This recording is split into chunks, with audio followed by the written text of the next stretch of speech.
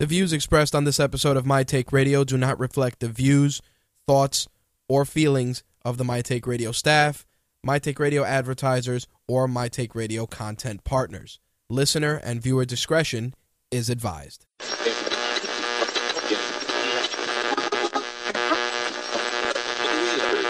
This coverage is live and uncensored, so if you have any small children present, you may want to have them leave the room.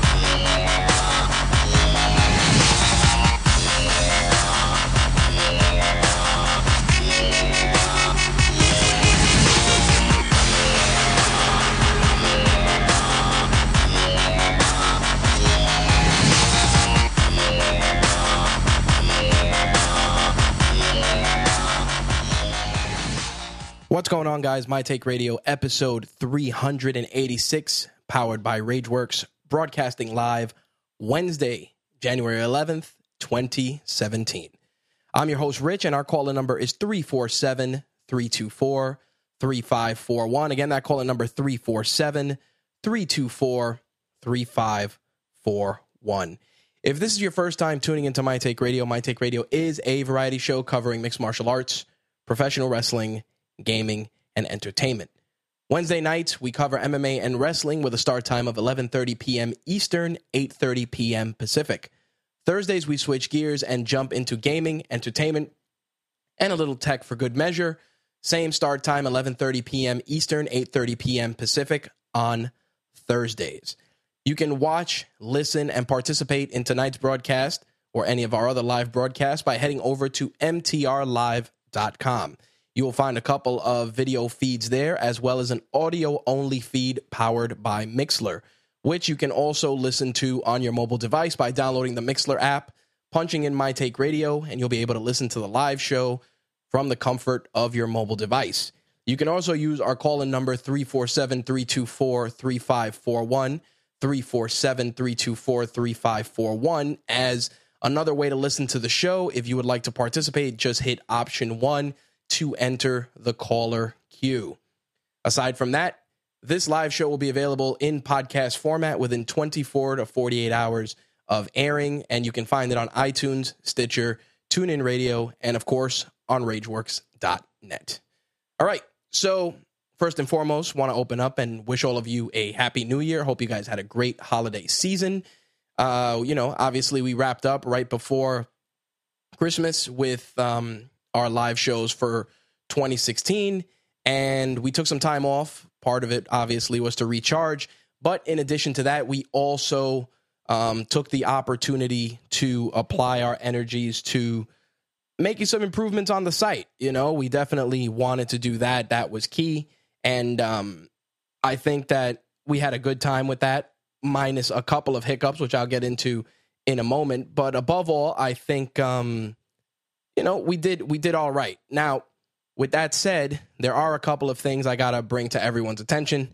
First thing is obviously that we will be, winding down the live shows, which I mentioned before, going into 2017. Tonight's show is going to be the final live MMA and wrestling edition of MTR, and tomorrow's show will be the final gaming and entertainment edition of My Take Radio.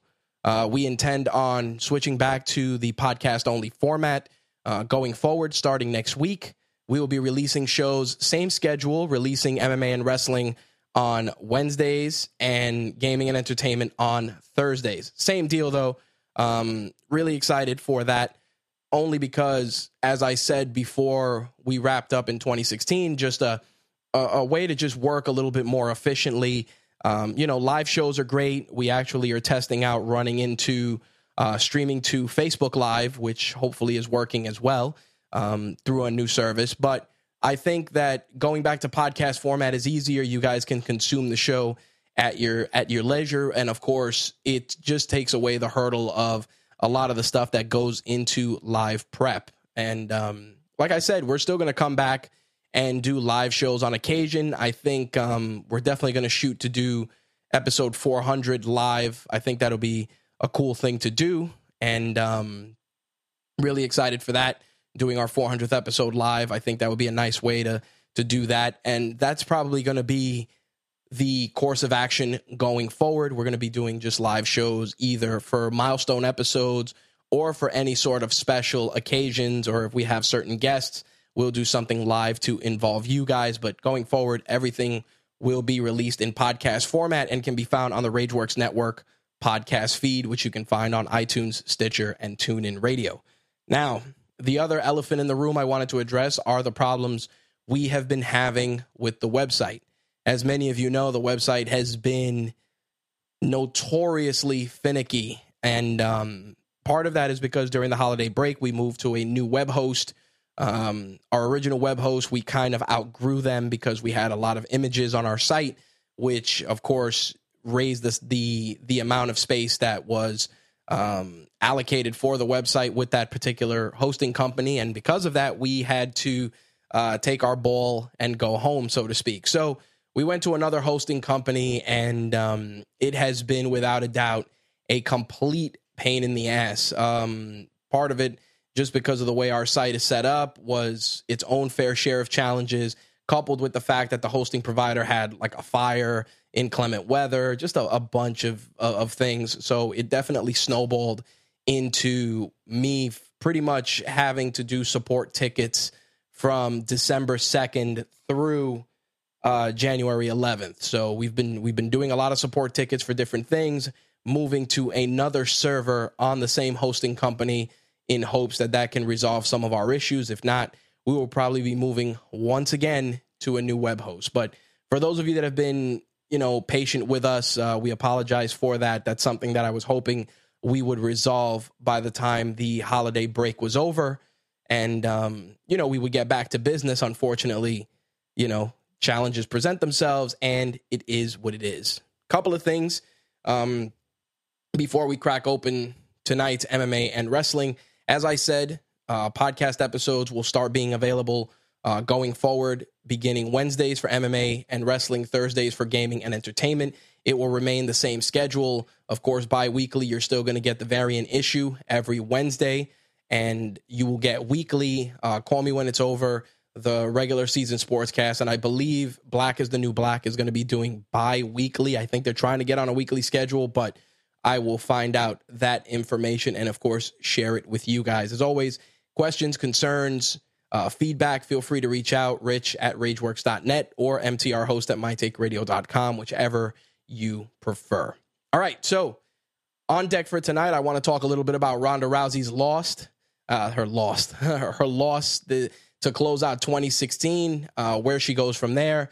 I want to talk about Cody Garbrandt and his performance against Dominic Cruz.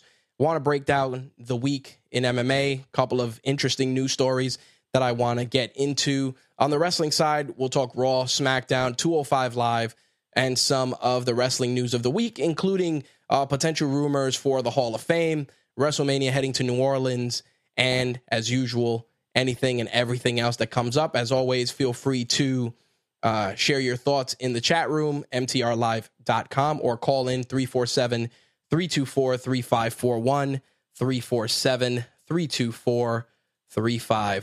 All right, let's get the ball rolling and jump into some MMA, shall we?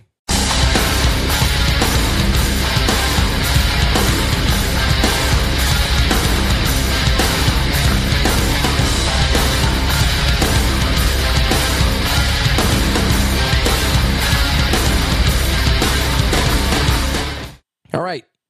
Wow. I really have to get new headphones. I think that the cable for this headphone is on its way out. So on the MMA side of things, we got I don't know, Val. That was it definitely did sound a little scratchy. I don't know what the hell is going on. Clearly, these are the things I got to deal with on the live show. So apologies. Anyway, as I was saying, it was, an interesting week in MMA. And it was also an interesting closeout to 2016. Obviously, the UFC had their last event, the last Friday of December. Ronda Rousey, Amanda Nunes was your big grab. Of course, it was Ronda's return to the cage, and obviously Cody Garbrandt looking to upset reigning champion Dominic Cruz. Now, the card itself was pretty solid. A lot of great finishes, a lot of great performances.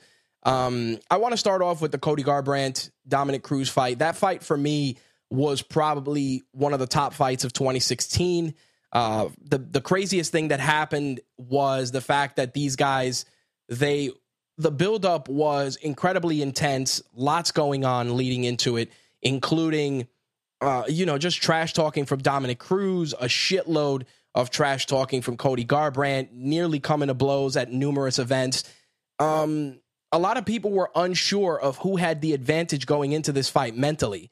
Was it Dominic Cruz? Was it Cody Garbrandt? A lot of people felt Dominic Cruz had rattled Cody Garbrandt going into this fight and kind of made the young upstart.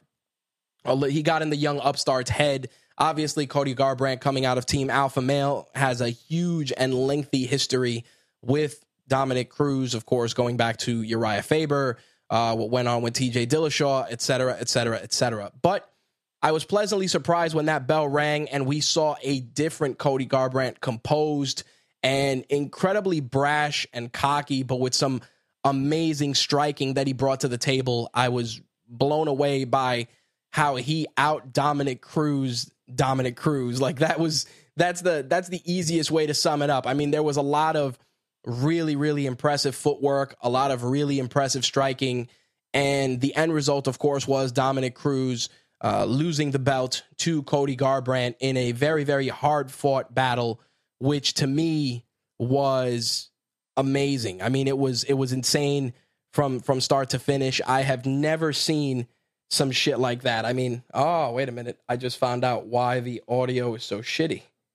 Let's bring that down a couple of notches. That should help. As I was saying, we saw some really, really, really crazy footwork. What the fuck is that? Oh, thank you, Jay. Jay uploaded his latest show. As I was saying, the fight itself, like I said, definitely fight of the year contender, and it did not disappoint. Cody Garbrandt, for all the shit talking he did, giving the belt to the young fan, and really just the story that led up to that fight was tremendous. Dominic Cruz was, classy in defeat, and, Cody Garbrandt looking towards the next challenger, which probably might be TJ Dillashaw, who had an amazing performance of his own, really, really looking crisp in that fight. And Dillashaw is pretty much, on paper, the guy that is next in line. Of course, Cody Garbrandt is open to fight whoever. I mean, there was a rumor of him trying to angle a fight with Conor McGregor, because everyone wants to fight Conor McGregor at this point. I think you would not find any fighter, male or female, that does not want to get into the cage with McGregor for the big payday. For me personally, Garbrandt has plenty of challengers. You can run it back with Dominic Cruz. You can do a fight with TJ Dillashaw. Any way you slice it, there are definitely some compelling fights in that division. Now, moving into the Ronda Rousey, Amanda Nunes fight, Ronda came out. Obviously, there was a media blackout going in. Not too much was said from Rousey's camp. She released a video and, just incredibly cold-blooded on the build-up to the fight. And when the bell rang, it was all Amanda Nunes. I mean, the striking, everything. She pretty much brought the pain and dispatched Ronda Rousey in highlight reel fashion. Now, of course, there was a lot of talk after Ronda Rousey lost, a lot of feedback, a lot of things said on social media, some supportive, but for the most part, very, very, very, very, very negative. And I mean, we're talking about celebrities, politicians, you name it. Somebody had something to say about Ronda Rousey's performance. It's, this is how I look at it. People are very, very fickle. You know, everybody loves you when you're on the top of the mountain, and everybody's quick to kick you when you're down. And for me personally, I think that Ronda Rousey did a lot for this sport. Whether you love her or hate her, she did a lot for this sport. I mean, she helped this sport mainstream when Gina Carano decided to take her ball and go home. And what people don't understand is that the UFC at the time, and you guys know this better than anyone, if you've listened to previous episodes, you know that Dana White went on record and said, we will never have women fight in the UFC. And Ronda Rousey changed that. When it came to MMA legislation in New York State, who was up there talking to politicians? Ronda Rousey, Chris Weidman. And again, whether you love them or you hate them, you know, their contributions to the sport can't be ignored. And yes, can we say that Ronda's striking was complete dog shit? We all know that it was. Can we blame her coach, Edmond? Absolutely. But at the end of the day, your coach isn't the one that goes in there with you. Period. You know, you have a team, you have a training camp, you have all this shit, but at the end of the day, you go in there. And, you know, Mike Tyson said it best. Everyone has a plan till they get punched in the face.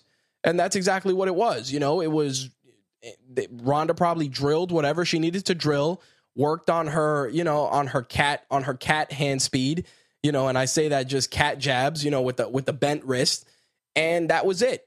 And pretty much the outcome that happened was an outcome that really did not shock me. And I only say this because would I have liked Ronda to win and return back to prominence? Sure. But at the end of the day, you know, technique and hard work and just a desire to be the best are going to win out. Obviously that and having a fucking cast iron chin and dynamite fists also helps. But for me, yes, was I disheartened to see Ronda lose? Absolutely. But I was more disheartened to see so many fans essentially kick her when she was down. And these are the same fans that were extolling the virtues of how great Ronda Rousey was, and she'll never be beaten, and she'll kill Cyborg, et cetera, et cetera. And I'm not talking about the fans that have been watching the sport for a long time and can discuss it intelligently. I'm talking about the people that if you go back on their Twitter timeline a year ago, or you know, prior to Ronda losing to Holly, and all you would see was just, yo, Ronda's a beast, blah, blah, blah. They would share pictures, et cetera, et cetera.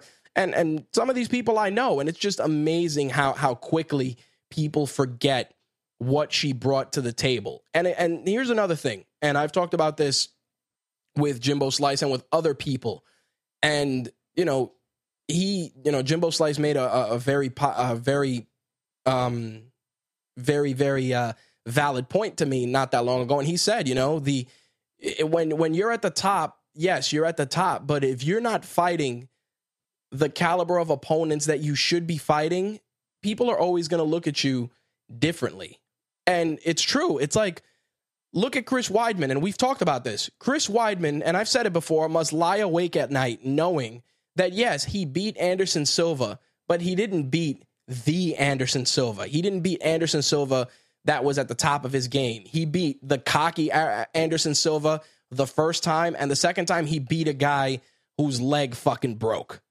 Simple as that. And for me, I think that the worst part is, like I said, you know, when it came to Ronda Rousey's skill level at the time was leaps and bounds ahead of pretty much every one of her opponents, because every one of her opponents were either, you know, they had decent striking or decent wrestling, but they were, for all intents and purposes, just decent fighters. Again, I'm not saying that they were terrible, because they weren't. Each one of those fighters had their own merits, but they were decent in their own way, and they fell victim to the Ronda Rousey armbar trap, and that was it. But as soon as you ran into fighters that were more complete, had a more complete skill set, or just had a more dominant primary fighting style, then that's when Ronda Rousey got destroyed. I mean, look at Holly Holm. Holly Holm's stand-up, you know, yes, some people will debate that her stand-up wasn't as good as everybody thought, but even still, her main discipline coming into that was boxing, which not only added to the power that she brought to the table, but also gave her a better type of footwork going into that fight. When you look at Amanda Nunes, same thing. Amanda Nunes was a more complete fighter. And because of that, you know that Amanda Nunes trains, in Brazil, has a great BJJ background, has amazing stand-up. And these are all factors that have to be considered going in. Now, when you look at Ronda, the people that Ronda defeated, again, not taking anything away from them, but Miesha Tate beat Holly Holm because Holly Holm did not know how to defend from, wrestling, good wrestling, which Miesha Tate had, thus giving Miesha Tate the victory. But at the end of the day, Miesha Tate had her will broken. That's why Miesha Tate lost. Going back to Rousey's other opponents, same thing. They came in, they wanted to go and make a statement, and, they got dispatched in quick fashion. I mean, Kat Zingano, she ran out there trying to do some crazy shit. As soon as Ronda Rousey grabbed the limb, that was it. And that was another thing, too. Amanda Nunes is a stronger fighter. Yeah, you could grab a limb and try and work around it. But first of all, you have to get in close enough to grab that limb. And secondly, you got to get in there and grab that limb without getting your fucking face beat in. And for me, it's one of those things where Ronda Rousey still has something to bring to the table. And I'm going to do armchair MMA analysis for once. And I think Ronda Rousey still has lots to offer the UFC. I really do. Whether it's as an ambassador for the sport or as a competitor. But I will say that if you want to get the best out of Ronda Rousey, you will need to have her go to a new training camp. Period. Edmond Tarverdyan is, he served his purpose. But at the end of the day, a change of scenery for certain fighters does not hurt. On the contrary, there are instances where that change of scenery just makes a fighter completely evolve. I mean, TJ Dillashaw was good in Team Alpha Male. Then he went and he started training elsewhere, and he just became a completely different fighter. That's just how it is. And I think that there's plenty of potential there for Ronda to, whether it's going to Jackson's, whether it's going to AKA, wherever. I think that another training camp can really help round out Ronda Rousey. In terms of her striking, yes, there's plenty of people that have stepped up and want to help her improve her striking. But at the end of the day, it's a decision she is going to have to make on her own. And right now, in all honesty, her future is incredibly cloudy. But many people feel that she'll be back. But I also feel that psychologically, the previous loss and this one have definitely taken their toll. And if we were to see Ronda Rousey back, and I'm going to be honest, I wouldn't expect it for at least 6 to 8 months. I know that she was medically suspended due to her loss. I believe she suffered some trauma that I believe gave her a 6-month suspension. So we may, if we do see her, we probably see her towards the tail end of 2017. If not, she may retire. Now, it's easy to say, Ronda can go to WWE, et cetera, et cetera, et cetera. And I agree. A lot of people feel that Ronda Rousey's a quote unquote broken toy, and her going to WWE is not going to be as lucrative because she is not at the top of her food chain. And I disagree. And I'll tell you why. Yes, in the real world, Ronda Rousey lost 2 fights against 2 high caliber opponents, but she can probably beat up most people still. And I'm not saying this, to devalue anyone, but most women on the street would get their ass kicked. Period. Like, that's just the name of the game. Most of those divas on the WWE roster would probably get their ass whooped. And I'm talking just real world fighting with Ronda Rousey. So I believe that having her in the sport, having her in professional wrestling, she's a fan of the sport. She understands the process. She knows what has to go into it. And best of all, it's making money without having to go through the rigors of training camps and all this bullshit. You just got to take bumps, know how to put together good matches, tell good stories. Well, knowing how to wrestle is also subjective, but I'll get into that later on. But there's definitely an opportunity for Ronda Rousey, and WWE knows this. She has name recognition. She has mainstreamed, and it's just another way to get press. Simple as that. Now I want to go to the chat real quick. Val says, yeah, I think the common theme is fuck Edmund. And then Val adds, yeah, we all knew that if she didn't go for the clutch, she was going to lose. To which Val also adds, that's why Weidman was going after the who's who of his division. Val also adds, as an MMA fan, I think her retiring after this loss would deprive the sport of good fights and honestly would diminish her legacy.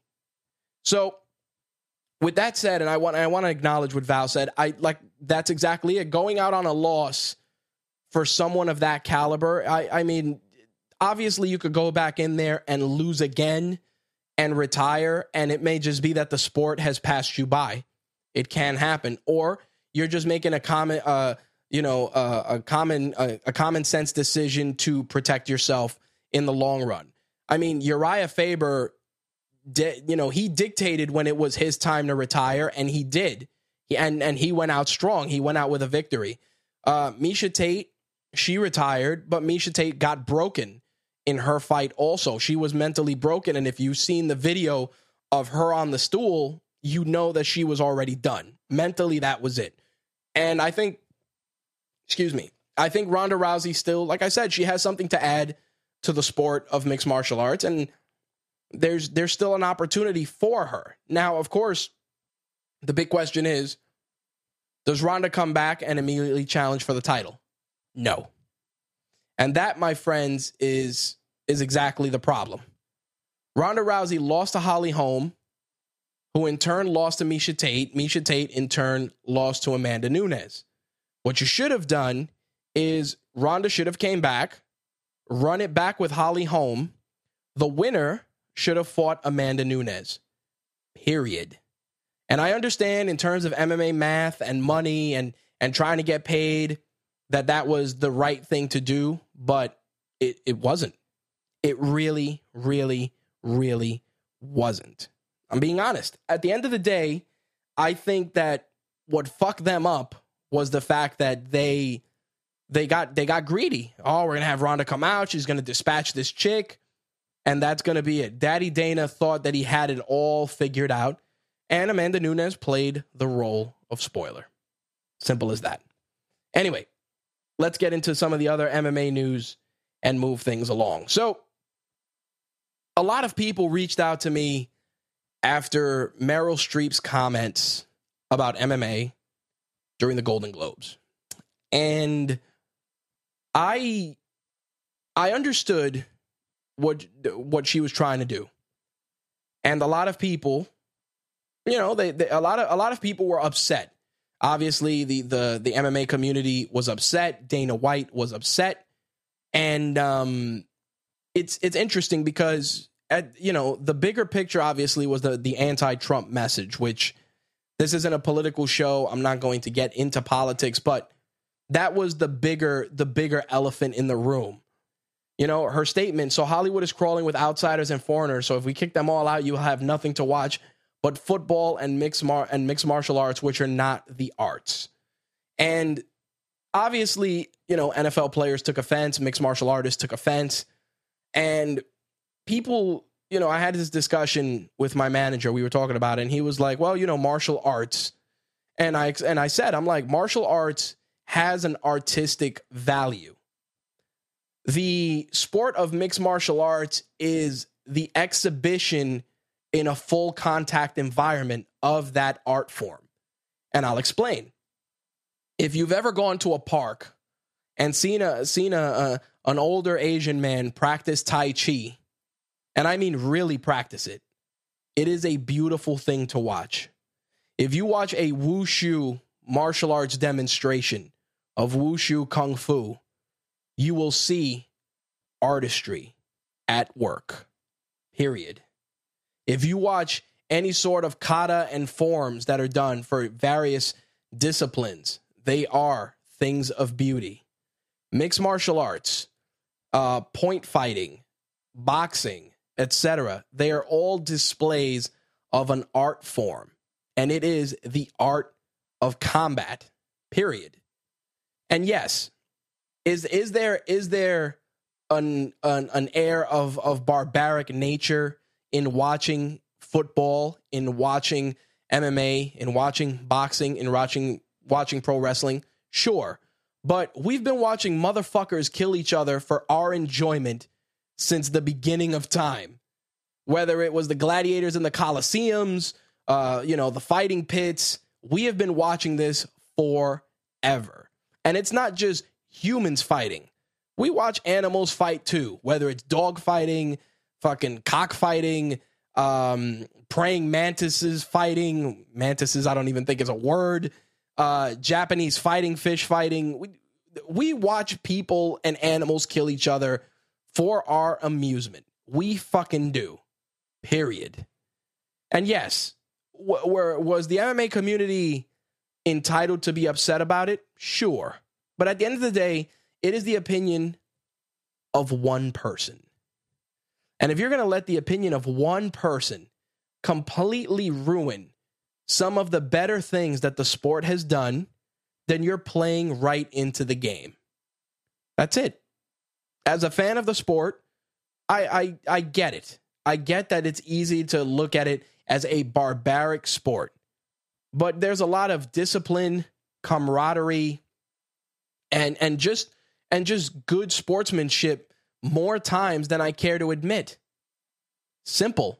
There's been plenty of times where you've seen, when the UFC does the fighting for the troops, or when things are done for charity, or when things are done for the community. And I'm not just talking about the organizations. I am also talking about the fighters. I am also talking about the training camps that go and do things in the community and are active in the community. I mean, one of the things that Conor McGregor said when he was building up for his fight for Nate Diaz was clowning Nate Diaz about being a badass, but yet going and speaking at a school.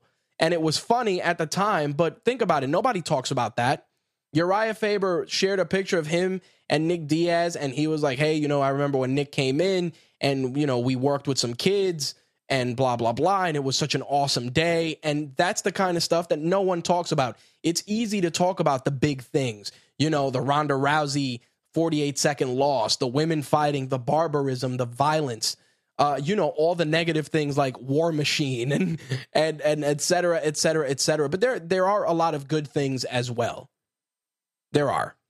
And same thing with boxing. For every barbaric thing that you have to say about boxing, there are dozens of things that can be said about what various boxers have done for the community. Some of the things that they've done, some of the guys that have really made a big impact, whether you're talking about, legends like Joe Louis or Muhammad Ali, even Mike Tyson, who's been doing a lot of things and charity work and talking about, mental health issues and even sharing his struggles so that other athletes don't have to endure the things that he did.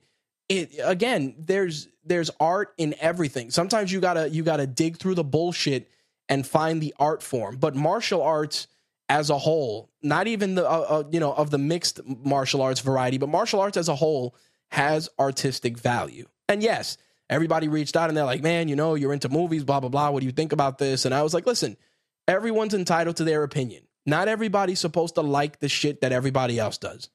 It's that simple. Just don't. I like MMA. I don't follow boxing as much, even though it's a combat sport. I should, but I don't. I watch pro wrestling. I watch kickboxing. I watch MMA. Should I be watching boxing? Of course. But it's just not for me, for whatever reason. Am I aware of it? Do I understand it? Sure. But it's just not something I do. And like I said, everybody got all up in arms about it, and it's fine. You're entitled to it, but what does it matter? Like I said, it's the opinion of a lady who is successful, has made a shit ton of money, and used the Golden Globes as a platform to share her message. And you, as an American, are entitled to agree with it, disagree with it, and, that's it. Simple as that. Val says, violence is a part of nature. There's no denying it, and people need to accept it. Valid point. He said, isn't Cody Garbrandt a big brother to that kid that comes out with him to the fights? There's a huge story about the Cody Garbrandt situation. Slick, if you can, you can probably pull up that story and share it in there if people want to get the full scoop. You could probably punch in Cody Garbrandt and I believe it's Cody Garbrandt and young man with cancer or something like that. Like, I forgot what the main think piece was, but I'm sure you could find it. In any case, those are my thoughts on Meryl Streep's commentary. All right, so a couple of fight cards have been finalized across the board. UFC 208, of course, February 11th at the Barclays in Brooklyn. Holly Holm, Germaine de Randamie will be facing off for the featherweight title.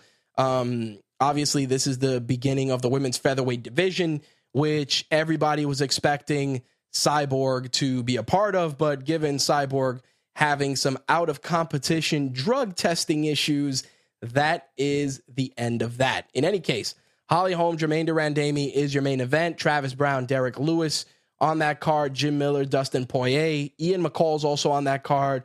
Rowan Carnero's also on that card. Very solid. Again, if you're in New York City, it's at the Barclays, February 11th. Also, another card that was finalized, even though a couple of things fell apart going into the card, was UFC 103, which takes place this Sunday. There were a couple of movements that had to be done, including the Sergio Pettis-John Moraga fight being moved to the main card, as Jimmy Rivera had to be pulled from his planned fight with Marlon Rivera, which, of course, necessitated the change. Now, the prelims are on UFC Fight Pass starting at 6 o'clock. The main prelims will be on Fox Sports 1. Tony Martin, Alex White are on that fight. Alexei Olenek is taking on Victor Pesta, and Augusto Mendez is taking on Frankie Saenz. Again, Fox Sports 1, 8 p.m. And then at 10 o'clock, John Moraga, Sergio Pettis will kick us off. Then Court McGee, Ben Saunders, Marcin Held, and Joe Lazan, which is going to be amazing. And the main event, Yair Rodriguez taking on the returning prodigy BJ Penn. Again, Fox Sports 1, 10 p.m. this Sunday. Phoenix, Arizona. Again, the prelims also on Fox Sports 1 and UFC Fight Pass. Now, of course, you know, the last UFC show for 2016 saw, obviously, Ronda Rousey's loss, Cody Garbrandt's ascension, but it was also the final UFC event for Mike Goldberg. As many of you know, Mike Goldberg has been a staple on UFC broadcasts alongside Joe Rogan, playing, you know, color commentary and play-by-play duties. Those guys had amazing chemistry, and don't get me wrong, Mike Goldberg had plenty of fucking verbal flubs on an infinite number of infinite is a terrible number to use on a spectacularly large number of broadcasts. But it was always good to see Mike Goldberg and Joe Rogan mixing it up. They had a great dynamic. They had, like I said, amazing chemistry, and it was fun, man. You know, Goldberg would, you know, do the play-by-play. Rogan would share a lot of the deeper insights into the sport, and they were a tremendous duo. I was really dumbfounded and shocked that the UFC didn't even want to give him a proper send-off. It truly was unfortunate because, like I said, Mike Goldberg has been in the sport for a long time. He brought a lot to the table, and you knew when him and Rogan were doing color commentary, it was always going to be a fun ride. Now, many have wondered who was going to replace him, and there's been a who's who of people. They've talked about, you know, former fighters, various personalities in the sports industry, but it looks like it is going to be, and this is pretty fucking crazy, Todd Grisham. According to Pro Wrestling Sheet and a couple of other outlets, Grisham, who worked with WWE from 2004 to 2011 before heading to ESPN, will be working the UFC 103 event this Sunday.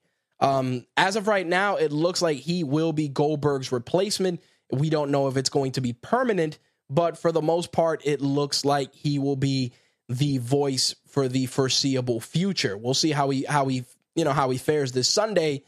I like Todd Grisham. I thought that, he definitely is, I have no problem with him being Mike Goldberg's replacement, but there were other guys that I thought definitely had the tools. Frank Mir, definitely. Dan Hardy would have been great. There were definitely some guys that I would have liked to have seen in there, especially guys that have been part of the sport because they bring something unique to the table. I definitely feel that somebody with a deep understanding of MMA would have been good alongside Joe Rogan, maybe even somebody that could just, add to some of the technical stuff that Joe Rogan breaks down. It would have been fun. David in the chat room says, give the job to CM Punk. You know what's funny? I said that. And I said that to myself. And the only reason I said it was because I remembered when CM Punk would do color commentary in WWE, and it was fucking hilarious. It was hilarious. And like I said, when it comes down to the technical aspects, Joe Rogan had that covered for the most part. If anything, I wouldn't even, excuse me, I would not even be, bent out of shape if CM Punk got the job. I'm being honest. I think it would be pretty fucking cool to see that, just out of curiosity, just to see it pan out. But if I had to choose, I would probably have liked to have seen Bas Rutten and Joe Rogan. I think Bas Rutten and Joe Rogan would have been amazing doing color commentary. And if not Joe Rogan and Bas, I probably would have gone with Mauro Ranallo and Joe Rogan. If WWE wouldn't have picked up Mauro, I think that Mauro probably would have got the job immediately. Mauro Ranallo and Joe Rogan would have been fucking stellar, and Bas Rutten and Joe Rogan would have been equally awesome. Mirko Cro Cop is in the news this week as he had won the Rizin Openweight tournament, dispatching King Mo Lawal. And the funny thing is that he wins the tournament, and he had come out of retirement to do the tournament, and now he is going back into retirement once again. He announced it on Nova TV, saying that he is retiring after, winning the Rizin Grand Prix. This is the second time he's retired. He previously retired in 2015. He said, and I quote, "That was definitely my last tournament. I have health problems, and this is definitely the end of my career. I know I have announced my retirement before, but this is definitely it."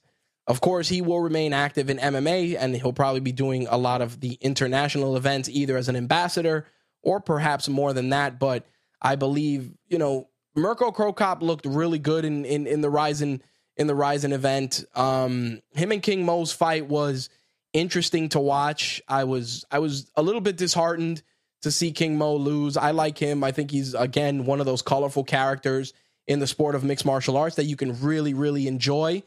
But again, losing to one of the legends in the sport is not that bad. I mean, yes, losing sucks, but losing to a guy like fucking Mirko Cro Cop, there's worse guys you could lose to. That's all I'm saying. Speaking of legends, on the Bellator side of things, Bellator 172 goes down February 18th. And of course, you're probably asking yourself, why should I give a fuck about Bellator 172? Well, I'm glad you asked.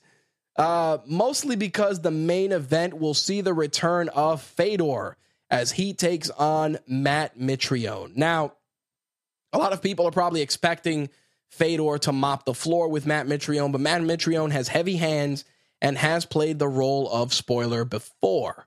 So with that said, all eyes are on The Last Emperor on February 18th as he makes his return to the cage. Now, here's the thing. I'm a big Fedor fan. I love Fedor. Fedor is awesome. And whether win or lose, the guy has been just a force in MMA. And of course, we've said this before. He's fought a couple of fucking guys that you're probably like, that guy has no business being in the cage. But he also fought some of the legends in the sport in their fucking prime. Period. I mean, you're talking about a guy who ate a suplex from Kevin Randleman and survived to win that fight. And if you look up that video of Randleman and Fedor and you see that suplex, you will automatically assume that Randleman had it in the fucking bag and he did not. And it's not even a dig at Kevin Randleman, but it's just the fact that Fedor is just that type of a dude. So it's going to be interesting to see this fight in Bellator. A lot of people have asked, will we see Fedor in the UFC? There's a lot of ego at play. Obviously, Dana White, Fedor's management, there's a lot of ego in the equation. And while the UFC's new owners are definitely into making a shitload of money and making the organization profitable, I can see them trying to put something together to get Fedor in there before Fedor hangs it up. Now, the problem is, do you bring Fedor in and put him in against a guy who, definitely can dispatch him? Or do you respect the guy's legacy and give him a guy who is competitive, but the fight can go either way?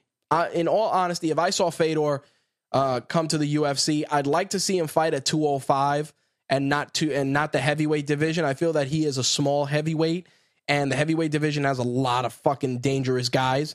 But on the same token, there's a lot of great matchups at heavyweight that many of us would tune in to see. I mean, Fedor and Cain Velasquez alone, or Fedor and Overeem are worth checking out. But if Fedor cut some weight, went down to 205, I'd like to see a Fedor and Anthony Johnson, or a Fedor and Daniel Cormier, or, Fedor and John Jones. I mean, I got to be honest, John Jones shouldn't be let near a title opportunity anytime soon. So if you said Fedor is cutting down to 205 and he's going to fight John Jones, everyone would tune into that fight, period. I would then lock John Jones up in a rubber room and make sure he doesn't get out to go to any parties or get any coke. He's only allowed to come out to train, like on some legit house arrest, to not fuck it up. I'm being honest. I'd love to see Fedor cut to 205 and fight John Jones. I think that would be a fight that could go either way. And for John Jones, it would be an opportunity to fight the man, like that would be pretty cool. But we'll see what happens. Like I said, Fedor, Matt Mitrione, Bellator 172, February 18th. Now, if you follow us on Facebook, facebook.com/official Rageworks, you know that I shared the UFC announcement that Tyron Woodley and Stephen Wonderboy Thompson will be squaring off once again at UFC 209 on March 4th. Also on that card, originally, we were expected to see Mark Hunt take on Alistair Overeem, and I don't think that is going to happen. And you're probably saying, okay, why? Did Overeem get popped for steroids? And the answer is no. What ended up happening was Mark Hunt has filed a civil suit against the UFC, Brock Lesnar, and Dana White. As many of you know, Brock Lesnar, of course, was found to have violated the UFC's banned substances ruling, the banned substance rules, and he was suspended by the Athletic Commission for a year, fined, etc., etc. As many of you know, he went in there and he, did what he usually does, and he beat Mark Hunt. Mark Hunt was obviously upset when he found out that Brock Lesnar was on a banned performance enhancer, because, again, this isn't the first time this has happened. This also happened when Mark Hunt fought Bigfoot Silva, and I understand the guy's fucking tired. He goes out there, he trains his ass off, and yes, could Mark Hunt be on something? Maybe, maybe not. I mean, Mark Hunt just looks like a guy that just will pound you into fucking mush. And the fact is, I understand where he's coming from, but I also, and it's funny because there was an article last week that said that he would sue any opponent that was found to have had, that was found to have violated the banned substance rules that are in place. He said he would sue them personally, and it was interesting to say the least. But to see now that he has filed a suit against the UFC, Brock Lesnar, and Dana White, and he claims racketeering, conspiracy, and fraud in relation to Lesnar's win, which was later overturned at UFC 200. ESPN reported that Hunt filed the suit in U.S. District Court, seeking compensatory and punitive damages, along with a demand for the defendants to disgorge their ill-gotten profits. The suit claims that the UFC and its agents have affirmatively circumvented and obstructed fair competition for their own benefit, including being complicit in doping proliferation under the guise of advancing the best anti-doping program in all of professional sports. It claims that the UFC did so via methods including but not limited to various and rampant purported use exemptions, drug testing exemptions, and by failure to enforce its own policies. Hunt argues that UFC officials were either knowledgeable or willfully indifferent to Lesnar's use of banned substances, pointing to his exemption from the requirement that fighters participate in the USADA's testing pool for 4 months before fighting. Mark Hunt told ESPN, "I want the UFC to understand it's not okay to keep doing what they're doing. They're allowing guys to do this. They had a chance to take all the money from this guy because he's a cheater, and they didn't.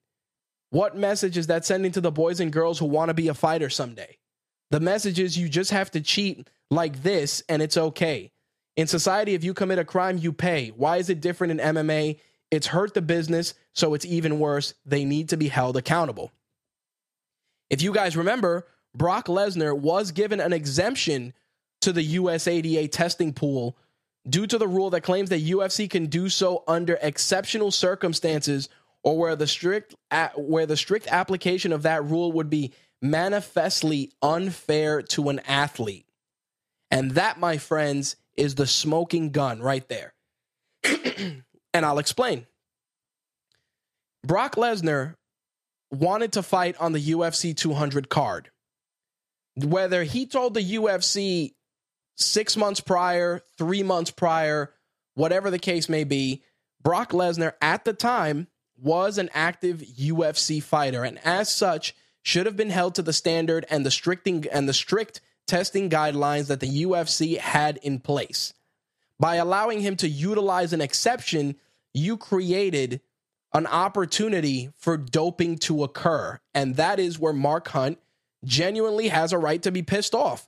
Because if everybody else has to be randomly drug tested and be part of the testing pool for 4 to 6 months, and Brock Lesnar decides on, a month ago he wants to fight, then the UFC should have said, A, listen, we can't let you fight on this card. You got to be in the testing pool for 4 months. And if everything comes back clear, we'll let you fight on a UFC card 4 months from now. Obviously, that wasn't the case. Dana White knew that UFC 200 on paper was a complete dog and pony show, so he knew he had to try and make it a card that was worth watching. And in doing so, he not only hurt the reputation of the sport, but he also, antagonized a guy who is not to be taken lightly. Mark Hunt is tired of the bullshit. He really is. I mean, when the fight happened with Antonio Bigfoot Silva, that is a fight that legitimately can take years off your fucking career. If you guys watch the fight between him and Antonio Bigfoot Silva, you wouldn't even know what to do when that fight was over, because those guys legitimately knocked years off their lives in that fight. And to find out that the guy that you were fighting was cheating and, could have given you long-term damage of various types of long-term damage from that fight is insane. And I do understand where Mark Hunt is coming from. But I also have to say that you're going to bat against an organization that has deep fucking pockets. And what's going to end up happening, and I hate to say it, is they'll probably let Mark Hunt get out of his contract. They'll pay him a fuckload of money and send him on his way to not even have to deal with it. Because, again, it is, even though a lot of outlets aren't talking about it, it is a very, very big story. And it is a story that does have weight behind it. To add to the statement, Mark Hunt claims that the exception allowed him to fight an opponent with an unfair advantage and that he suffered severe physical injury as well as economic and non-economic damages, including without limit damage to his reputation, title contention, and future earning capacity. Hunt also claims that the UFC's behavior at UFC 200 is representative of and consistent with a pattern of conduct by defendants who wrongfully jeopardize fighter health and safety for profit in violation of state and federal law and the UFC's own policies. The UFC's pattern of conduct includes, but is not limited to, granting doping exemptions and drug testing exemptions to known doping competitors and causing those drug-enhanced fighters to compete with clean fighters. So, again, this is a story that we're going to definitely be watching very closely. And while, we won't be doing live broadcasts, we're definitely going to keep a dialogue, whether it's on our RageWorks group on Facebook or via the comment section on the site. But the fact is, I really understand the frustration that Mark Hunt has. I really do, because I think that you go into this fight expecting to fight a guy who's quote unquote on the same level as you. And we all know that Brock Lesnar got the green blood in him. Let's not fucking kid ourselves. And when he walked out for the face-to-face and the weigh-ins, I'm like, Brock Lesnar's juiced to the fucking gills. And there's another problem. Brock Lesnar being found guilty by the Nevada State Athletic Commission and suspended for doping, even though the WWE hasn't had Brock on TV, it makes you wonder, hey, the WWE has a doping policy of its own. Even if Brock Lesnar is a quote-unquote part-time superstar, he should be held liable in some capacity.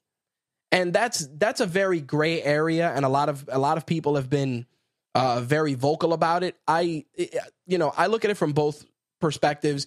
WWE should have definitely done something, because they're like, look, we got to set an example, because we've popped guys for less, and you can't just come in here fucking being juiced to the gills after fighting in the UFC and not think that people are going to have something to say.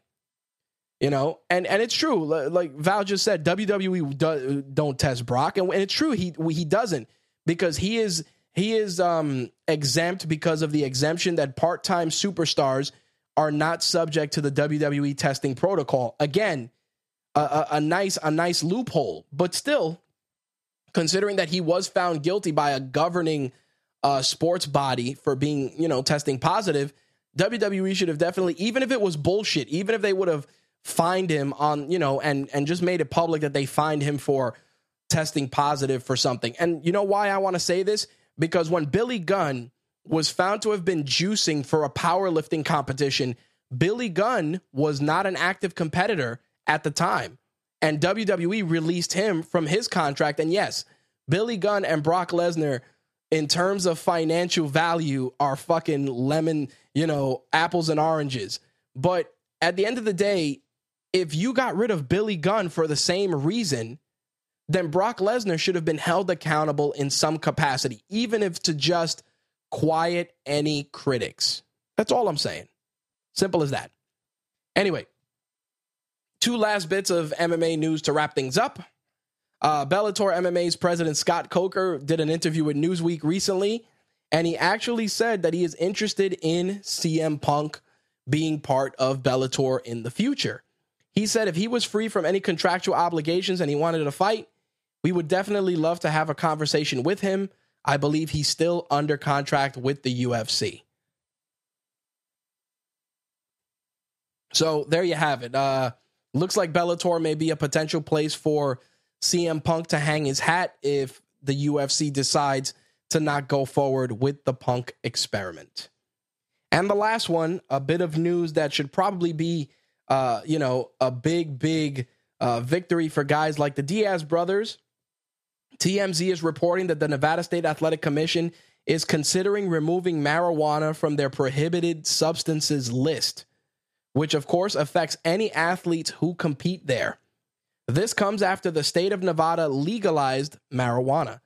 There will be a meeting to discuss it this week, and it's looking very, very likely that it will be removed. If this happens, it will take roughly 3 months to go into effect, which means, of course, Nick Diaz and Nate Diaz are free to smoke as much weed as they want before they fight in the state of Nevada. If you guys remember, Nick Diaz was given a 5-year ban for testing positive for marijuana, and of course, the controversy from that decision led to the suspension being reduced to 18 months. So there you have it, guys. It looks like marijuana may be coming off the prohibited substances list, and I'm sure that in Stockton, California, somebody lit a fucking doobie in celebration. All right, that is going to wrap up the MMA for this episode. Let us switch gears and jump into some pro wrestling. We're going up tonight to kick down every line, take anything we want, check everything inside. We're going till the world stops turning while we burn it to the ground tonight.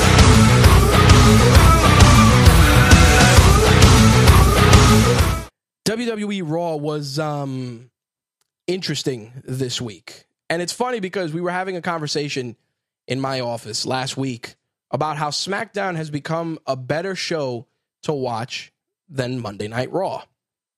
And there's different reasons for it. I mean, Raw this week was all right. It had a couple of good matches. Overall, you know, Undertaker showing up, as soon as they're like, oh, the Undertaker showing up on Raw, I said, he's entering the Rumble. I knew it. And that's what it was. As for Shawn Michaels, I said to myself, I don't think he's entering the Royal Rumble, but stranger things have happened. So Shawn Michaels showed up to promote, a family-friendly film that he is going to be in. And The Undertaker showed up, essentially preventing Mick Foley from getting fired, to announce that he is entering the Royal Rumble, which, listen, The Undertaker entering the Royal Rumble raises a ton of questions. I mean, there's going to be ample mark-out moments. Lesnar and The Undertaker facing off one time, definitely going to get the crowd pumped.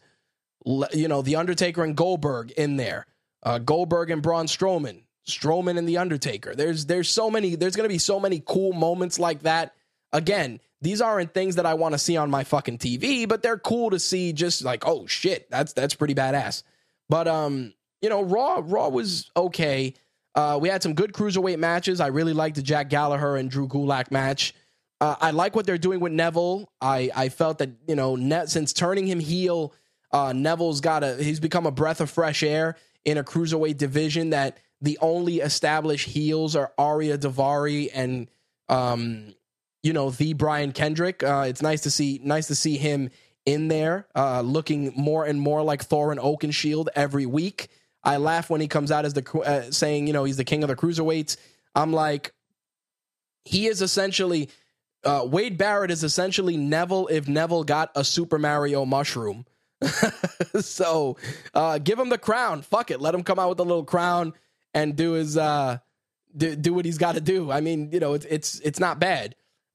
I'm tired of the whole Enzo and Kaz feud with Lana and Rusev, and now Jinder Mahal, who is clearly doing a very good cycle of roids, because Jinder Mahal has never been that ripped and never been that jacked. So he's definitely on some shit. Let's not kid ourselves. But that entire angle and feud is definitely running its course.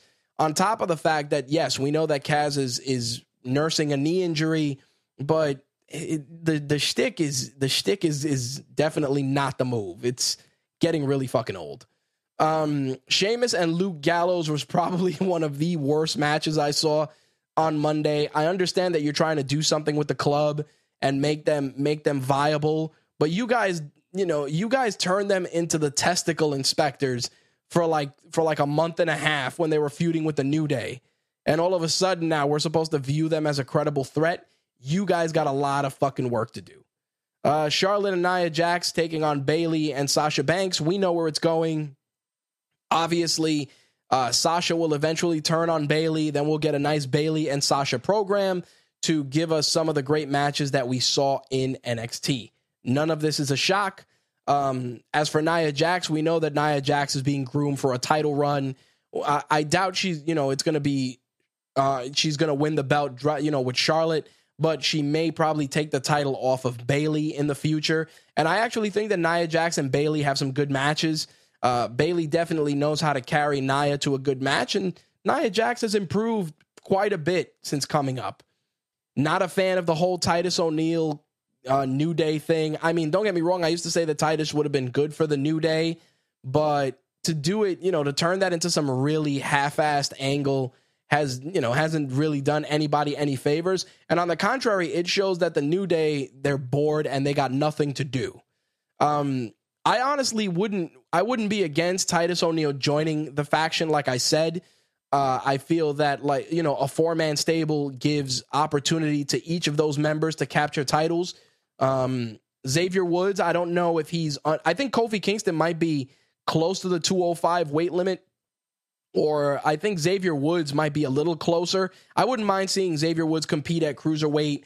Kofi make a run at the, at the IC title. I mean, the US title, I should say. And Big E and Titus O'Neil maybe make a run at the tag team titles, or maybe even start grooming Big E for the main event. I don't think Titus O'Neil being part of a faction of the New Day would be bad. I think that the way that they're utilizing the New Day now is just fucking boring. Really is. I'm like, we're doing this now? Okay, whatever. As for the U.S. title handicap match, Chris Jericho won. He is now your United States champion. Kevin Owens, of course, is your Universal champion. It was a decent match. We knew, looking at the way that match was laid out, I'm like, Owens is going to help Jericho. Jericho's going to win. And this pretty much sets up Roman Reigns defeating Kevin Owens at the Rumble. Now, I'm interested to see if Kevin Owens loses the belt to Roman Reigns and goes in the Rumble. I would think that would be a smart play for KO if he did that. I would that would be fucking amazing if he just went in and got to like the Final Four or some shit. It would be cool to do, but of course that would require creativity and ingenuity on the writers on behalf of the writers. So I don't see that happening. But everybody's like, it's cool. Chris Jericho won the U.S. title, and then I said, you guys do know that Roman is probably gonna win, right? He's probably winning. Val says Balor's gonna win the Rumble or Bray Wyatt. Finn Balor has been kind of touch and go with regards to being in the Royal Rumble. You never know. He may come in, not do too much and be eliminated, but you never know. He may come in and shock everyone. But I got to be honest. I wouldn't be shocked if The Undertaker won the Royal Rumble. Wouldn't be shocked. I wouldn't be shocked if Goldberg won the Royal Rumble. Wouldn't be shocked either. The only other person would probably shock me would be Strowman. He would probably be the only one that I'd be like, wow, we're really gonna go there. But The Undertaker, Goldberg, or Brock Lesnar winning wouldn't shock me in any capacity. Now, here's how I see it. If it's on the SmackDown side, then yes, definitely Bray Wyatt. Bray Wyatt is definitely a shoo-in to win it on the SmackDown side. That's for sure. That if he would definitely be my pick. But like I said, there's a lot of pomp and circumstance with the Undertaker being in the Royal Rumble match itself to not consider him a potential candidate to win. That's all I'm saying. Overall, Raw was okay. I kind of think that they're planting the seeds for Mick Foley's departure as GM, as he is dealing with some health issues. And I think that it would be obviously a ratings boost for WWE if they ended up getting a new GM due to Mick Foley either obviously being written off or quote unquote injured and a new GM taking his place. If that were to pan out, I would love to see Paul Heyman as GM of Raw. I think having Paul Heyman on TV every week is good. I think it'll give him something to do when Brock Lesnar is not fucking wrestling for his, one of his 5 matches a year. I would definitely not mind seeing Paul Heyman being a GM for Raw. If I had to have any other choice outside of Paul Heyman, and I'm being honest, probably, and again, this is I wouldn't mind, Ric Flair. I wouldn't mind Ric Flair being GM. It would be interesting, obviously, because him and Charlotte are at odds, and he can kind of work as a face GM, in the same vein as Foley. But who knows? Now, I see in the chat a lot of people are talking about Samoa Joe in the Rumble. You never know. Val also adds Shinsuke Nakamura. That would be pretty fucking cool. I wouldn't be shocked if Samoa Joe is in the Rumble. I genuinely wouldn't. I wouldn't be shocked if Shinsuke's in the Rumble. I also wouldn't be shocked if, a guy like Bobby Roode or Eric Young got in the Rumble, because those are guys that if they come out, they definitely get a big pop. That's for sure. I don't know what's going on with Hideo Itami. I don't know if he's injured again, but Hideo Itami is another guy that could be in the Rumble for NXT. That's for sure. DIY, you could probably do maybe some cruiserweights. Wouldn't mind seeing, Rich Swann in the Rumble or, the Brian Kendrick. Wouldn't mind that anyway. It would be kind of cool, but like I said, overall, Raw was okay. It wasn't terrible, but it definitely was not great. Switching gears to the SmackDown side of things, SmackDown again was a better show, and I gotta say, the Nikki Bella and Natalya feud is interesting. You know, Nikki Bella, just her wrestling leaves a lot to be desired, but I think that the feud itself has some genuine physicality there, which I thought was all right. Kalisto and Dolph Ziggler's heel turn was a cool way to go.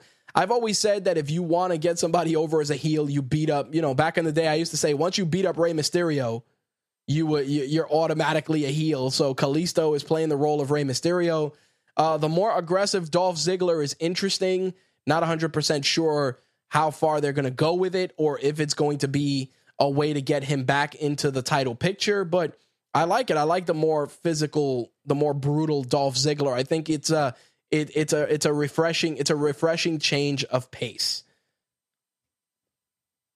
David says Ty Dillinger has to be in the Rumble and he has to be number 10. Yes, I agree 100%. Ty Dillinger needs to be number 10 in the Rumble. Abso-fucking-lutely. I am with you there. American Alpha defeated the Wyatts in a really, really good match, which obviously saw the seeds of dissension being planted. I genuinely thought that we were going to be swerved and Harper and Randy Orton were going to turn on Bray Wyatt and then, you know, go off on their own or even start their own faction. I really thought we were going to see that, especially after Bray Wyatt ate that kick from Luke Harper. I said to myself, shit, I mean, is this it? Are they going to turn on Luke Harper and then the faction is going to be Randy Orton leading a new version of the Wyatt family or whatever the case may be with Luke Harper and maybe a returning Eric Rowan? Wouldn't be bad. I would definitely be intrigued to see that, but obviously that is not what we got. Like I said, I thought that the seeds of dissension were there.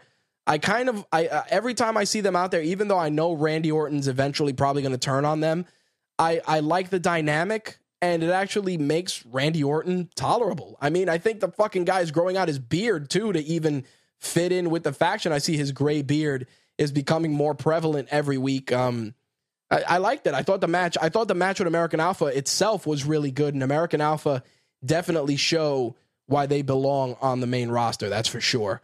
Carmella essentially took on a lady who looked like she was pulled out of Boardwalk Empire. I was hoping that the color commentary would be like, here we are, ladies and gentlemen. We have a young lady from New Jersey taking on another young lady from the borough of Staten Island. I was like, that's what I thought. As soon as I saw that lady, I'm like, yo, what is Helena Bonham Carter doing out there wrestling? That was the first thing. And then when I saw that she was essentially wrestling in a one-piece bathing suit, I was like, what the fuck is happening? that was all I could say. The pairing of Carmella and James Ellsworth, I know David hates James Ellsworth with a passion. I'm sure he loves seeing him more and more on TV every week. I don't know where they're going with it. It's definitely a weird angle. That's for sure. As for John Cena and Baron Corbin's match, really surprised. I thought the match was good. I thought Baron Corbin definitely stepped it up, looking less like Krang. I laugh because his lone wolf shirt reminds me of that meme with the three wolves on the shirt that was prevalent like a year or two ago from Amazon. So it's interesting just seeing the wolf shirt and him being one of those guys wrestling with a shirt on. So definitely it's funny to see that. But I think Corbin definitely looked good in the match. I think John Cena brought something good out of it, and I also felt that the ending definitely hurt that match. I can agree. I knew that there was going to be shenanigans. I was, like I said, I did not like... I felt Corbin, John Cena going over clean on Baron Corbin, even though it was good, obviously, to solidify Cena as AJ Styles contender, I felt that it did hurt Corbin a little bit. You're trying to build this guy. You're trying to make this guy, quote unquote, your next guy. And, you're letting Cena pin him clean, which I'm like, damn, you built this guy up as a monster and all of a sudden he loses clean. I mean, don't get me wrong. On the Raw side of things, they're doing the same thing with Braun Strowman. But if you notice, the match is ending count out. disqualification. You end up keeping Braun Strowman very, very strong going into WrestleMania season. And I thought that they were applying that same logic to Baron Corbin, but as it turns out, that's not the case. And for me, I said, damn, so much potential there, and they just fucking squandered it in one pinfall. As for a lot of people were really very vocal about the feud between Ambrose and The Miz, I think that feud has some really good legs. I think we're seeing a lot more good mic work and aggression out of The Miz, and it's keeping Ambrose active. And I think The Miz is bringing a little something out of Ambrose, and I think that the rivalry can only get better, and I think it'll benefit both guys in the long run. And to go back to the Cena-Corbin match, David said after getting the shit kicked out of him for 20 minutes, it's true. John Cena got his ass whooped that entire match, and then, of course, we got the Super Cena comeback, which, like I said, hurt Baron Corbin in the long run. And I'm not even a big Baron Corbin fan, but I understand the long game, and I'm like, all right, they're going to build this guy, they're going to do all this shit, and you end up just having the guy lose clean. I'm like, damn, what a fucking wasted opportunity that was. 100%. That's what I thought it was. All right. Last one before we jump into the other wrestling news. 205 Live. Obviously, we pulled the plug on the Cedric Alexander, Alicia Fox angle. That's my thoughts on that. Noam Dar is tremendous as the creepy guy. Whenever Noam Dar talks, I always compare him to Agent Fitz on Agents of S.H.I.E.L.D. If you've seen Agents of S.H.I.E.L.D., you know exactly who I'm talking about, especially when he's like, Alicia Fox. I'm like, that's Agent Fitz from S.H.I.E.L.D., 100%. But Noam Dar, interesting. He's an interesting asset to the Cruiserweight division. He's a tremendous wrestler. Cedric Alexander, I feel he's losing too much. And that bothers me because you did all this work to get Alexander over. The crowd is into him. He's got a good fan base, and you have him in a feud over a diva that no one gives a fuck about. Yeah, good work, writers. Good work. Brian Kendrick defeating Sean Maluda, a good match. Again, Maluda's another guy who definitely showed some tremendous potential during the Cruiserweight Classic. Brian Kendrick, as usual, is solid. I thought it was really good. Rich Swann and Tony Nese was, again, just matches that don't disappoint. That's the thing about 205 Live that I've noticed. We're getting consistently solid matches every week. The only thing that hurts it is the venue and the fact that it's taped before Raw or taped before SmackDown or taped after Raw. At the end of the day, excuse me. At the end of the day, you're taping this show when the crowd is completely fucking exhausted. You don't have a fresh crowd. You don't have a crowd that knows who all of these guys are. And as a result, you're shooting yourselves in the foot every time. I mean, don't get me wrong. Noam Dar has wrestled on Raw. People know who he is. Cedric Alexander, the same thing. Rich Swann, Tony Nese, Brian Kendrick. We get it. We've seen them on Raw. It's a nice way to get them in front of the fans and get them interested in these wrestlers for 205 Live. But if you're trying to create a separate brand for the cruiserweights, then I really feel that the NXT arena and that venue is a better arena to showcase those wrestlers. That's all I'm saying. That's one thing that makes NXT awesome. It's an intimate crowd. They're very vocal. They get super excited, and they're just as loud in some instances as the crowds in some of the bigger venues, just because they're really into the product. And I think that that's something that 205 Live needs. And it's a detriment. And it's unfortunate because the match between Noam Dar and Cedric Alexander was tremendous. And yeah, the crowd was into it, but they weren't into it the same way that a crowd was into these guys performing during the Cruiserweight Classic. And that's unfortunate. But again, it's one of those things where, the crowd hurts. The crowd hurts the product.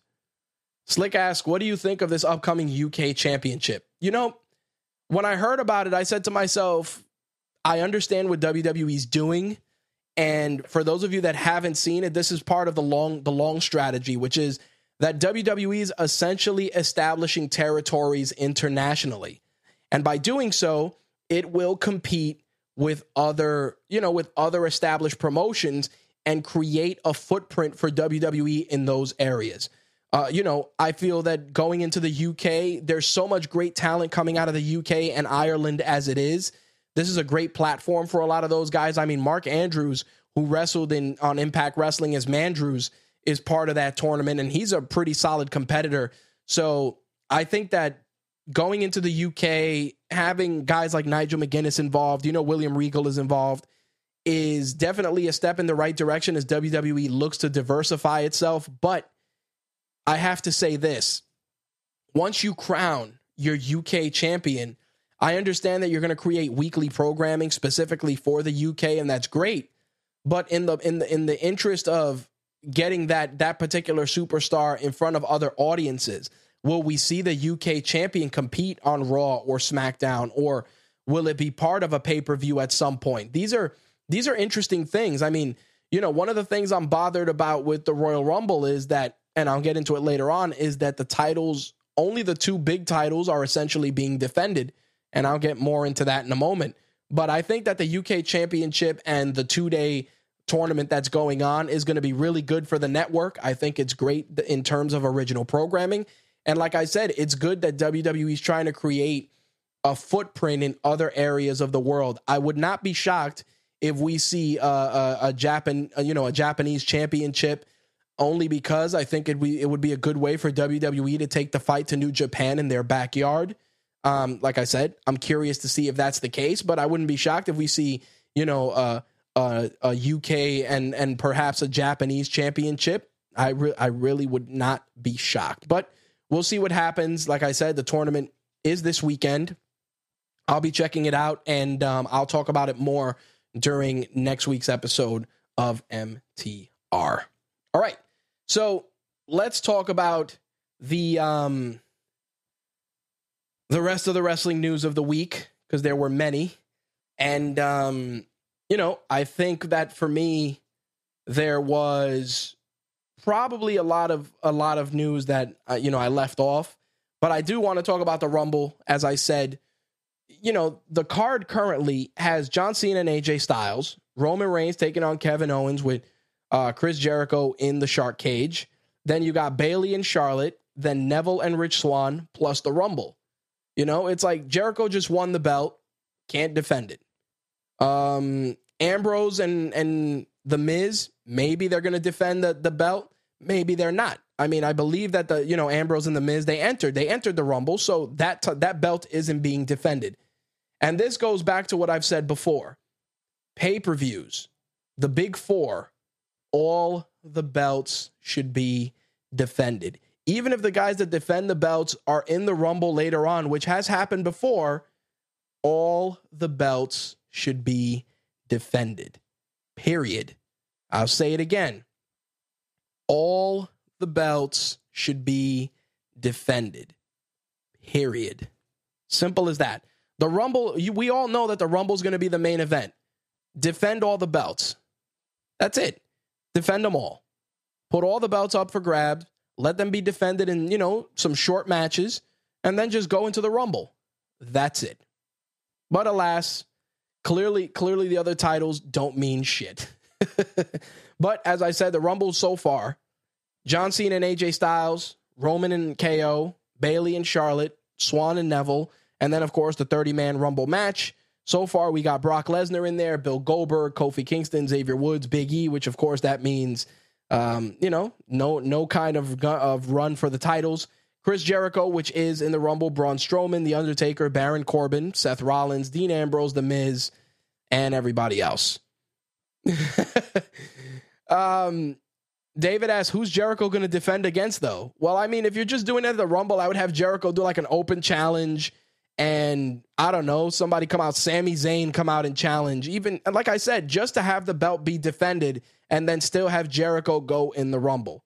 That's all I'm saying. You don't got to go crazy. You can set up something real quick, or you could even set up something that Monday, the last Monday before the Rumble. We get a quick match. Boom. Done. Simple as that. Even if Zayn is just an example. Zayn goes out there, has a match with Jericho. Kevin Owens interferes. Later on in the night, Chris Jericho gets put in the shark cage and that's it, then he goes in the Rumble, him and Sami Zayn fight again, and maybe the following week we got a feud going on with Zayn and Jericho. Would it be the worst thing? No, definitely wouldn't. But alas, it is what it is.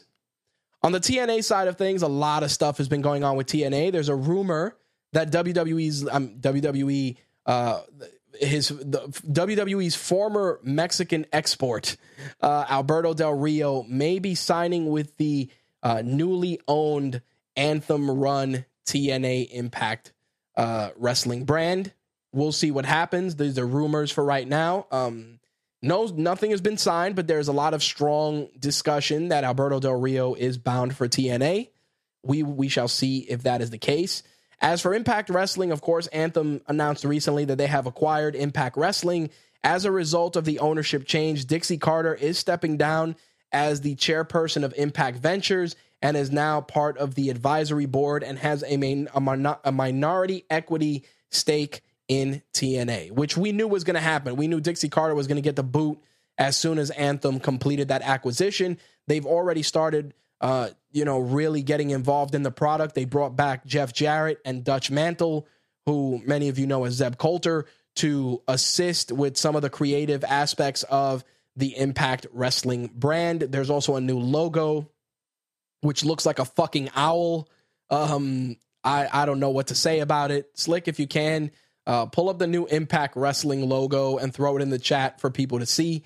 I've been watching TNA mostly on Fast Forward. There's a lot of shit that's wrong with the product, but there's a lot of things that show incredible potential. There's a couple of wrestlers on the roster that definitely have the chops to carry the brand. I mean, Bobby Lashley definitely, being one of the bigger stars in the company is a great asset, and he's become quite good as of late.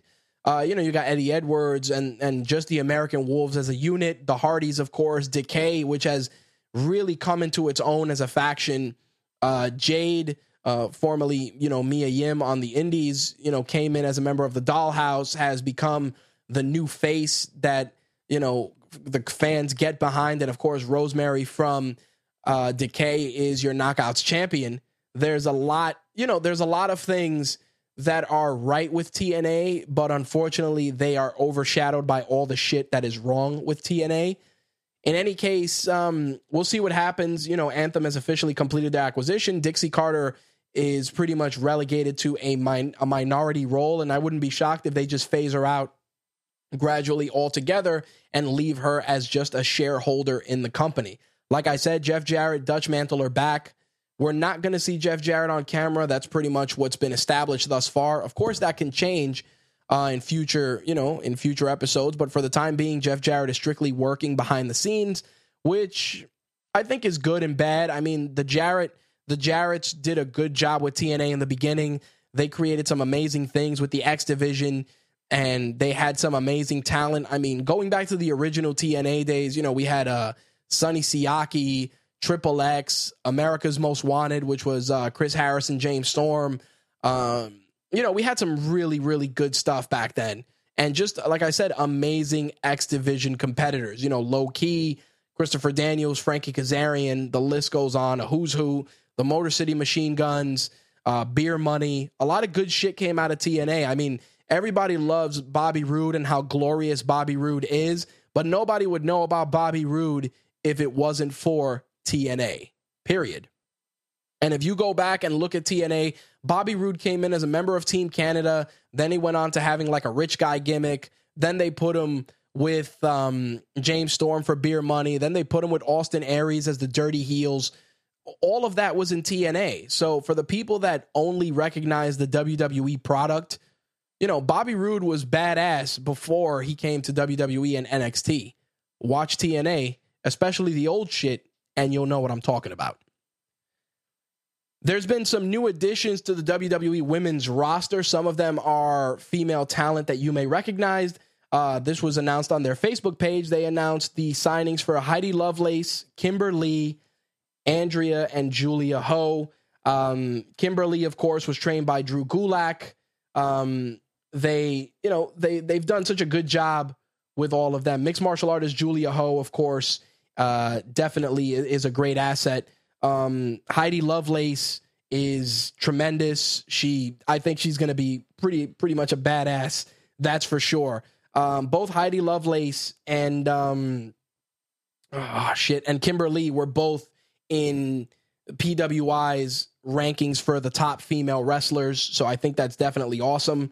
A couple of Bubba Ray and Devon's students, and Julia Ho, of course, who is a singer, model, and also a professional mixed martial artist, where she is undefeated. I think that there's definitely some great additions to the women's roster. Like I said, Heidi Lovelace and Kimberly in particular are going to be two competitors to keep an eye on in the future. Now, switching gears, I want to talk about Ring of Honor, but I also got to talk about Wrestle Kingdom, which was fucking awesome. If you haven't seen New Japan Wrestling's Wrestle Kingdom, there's a couple of things you can do. Access TV, which gives New Japan Pro Wrestling on Friday nights, is actually going to be showcasing the matches from Wrestle Kingdom over the next few weeks. Of course, this Friday, we're going to see Kazuchika Okada's match with Kenny Omega, which, holy shit, it was a stellar match. You could watch that, like I said, on Access TV. January 20th, they're going to show the IWGP IC Championship match with Tatsuya Naito and Hiroshi Tanahashi. The IWGP Tag Title match with Gorillas of Destiny taking on Chaos and the GBH.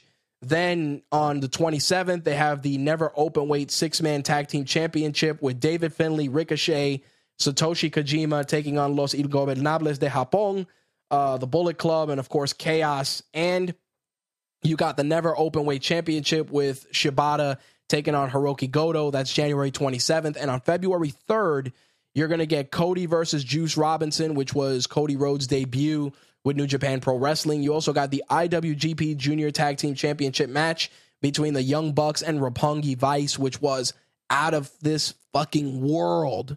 For real. You guys got to check it out. And also on February 3rd, the IWGP Junior Heavyweight Championship match between Kushida and Hiromu Takahashi. Again, great matches. It all starts January 13th, this Friday, with Kazuchika Okada and Kenny Omega's match from Wrestle Kingdom 11. I cannot stress it enough. You guys need to watch this match. Of course, they left off the Ring of Honor match between Kyle O'Reilly and Adam Cole, baby. And I was bummed, but I understand why that's the case.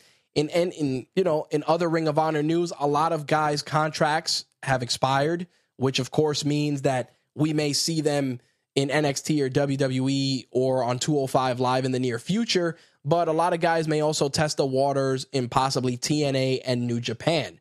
Some guys, of course, did get some long-term deals, including Jay Lethal, Bobby Fish, Hangman Page, and Christopher Daniels, which all re-signed with Ring of Honor. Jay Lethal, I believe, signed a 2-year deal. As of right now, it looks like Kyle O'Reilly and Ray Rowe may be leaving Ring of Honor in the future.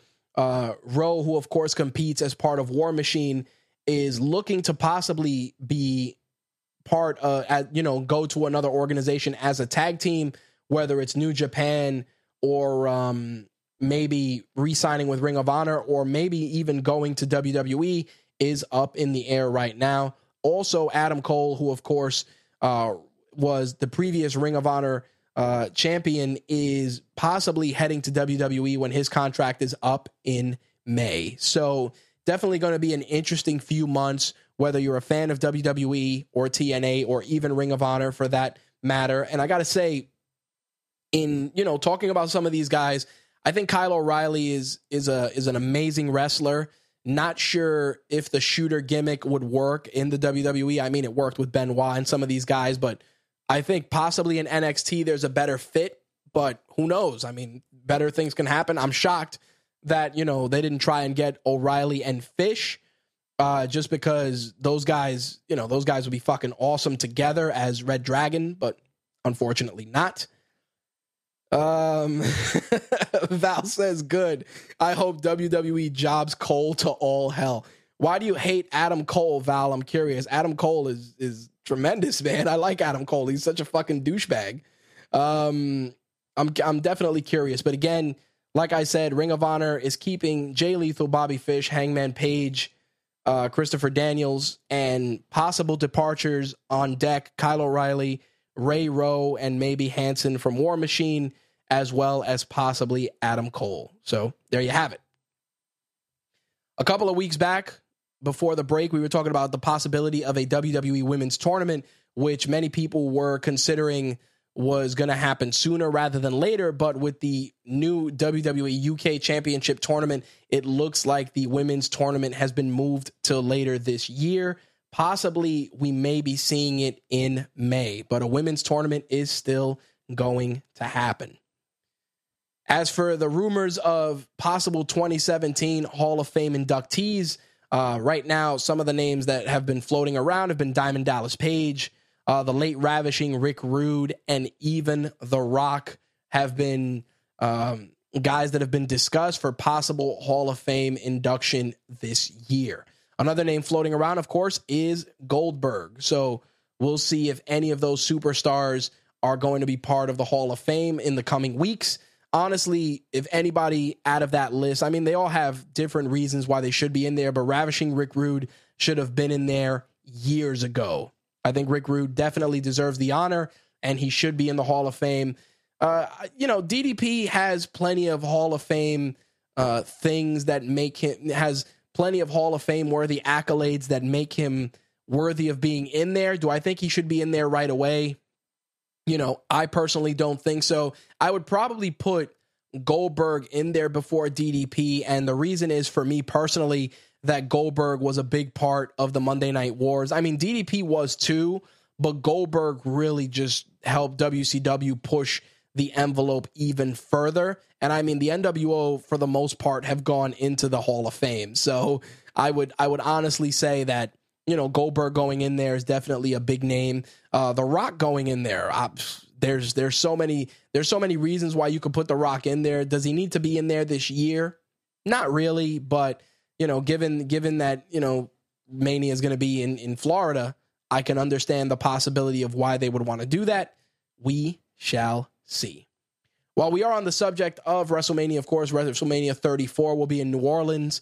A lot of people were curious as to why WWE would be going back there so quickly after being there for WrestleMania 30. But it's partially because of a big play that's going on with New Orleans celebrating their I believe it's their centennial celebration. I could be wrong. If I am, obviously I will correct it in the notes. But in any case, WrestleMania 34 heading back to New Orleans. It was a big financial success for New Orleans. It's a no-brainer to go back there. And of course, tying it into the centennial celebration and making the WWE a big part of that was a big part of the reason why it was signed and announced so quickly. So WrestleMania 34 will be in New Orleans. Like I said, this year's WrestleMania, of course, is in Orlando.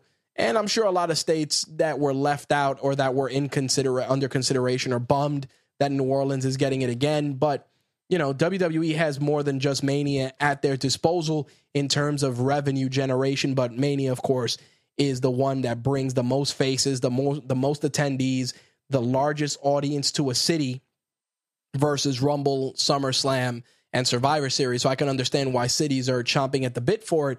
But considering all the stuff that New Orleans has been through over the last few years, additional help for the economy, especially at this stage of the game, is never a bad thing. So in any case, we are still going to watch it. Last thing I want to mention, NXT San Antonio is taking shape. Obviously, Bobby Roode, Shinsuke Nakamura is your main event. The Authors of Pain will be taking on DIY. And there's also a fatal four-way for the NXT Women's Championship between Peyton Royce, Billie Kay, Nikki Cross, and Asuka, which I think is going to be a surprisingly solid match, even though I'm not a big fan of Billie Kay and Peyton Royce. I understand, what they bring to the table. I'm just not convinced. Also a match between Eric Young and Ty Dillinger. I like what they're doing with Sanity. I really think Ty Dillinger should get more opportunities. He's incredibly entertaining and a solid performer. Alas, he's probably going to put over Eric Young in this match, but we can dream, can't we? In any case, that I think is going to wrap up the wrestling segment for this week.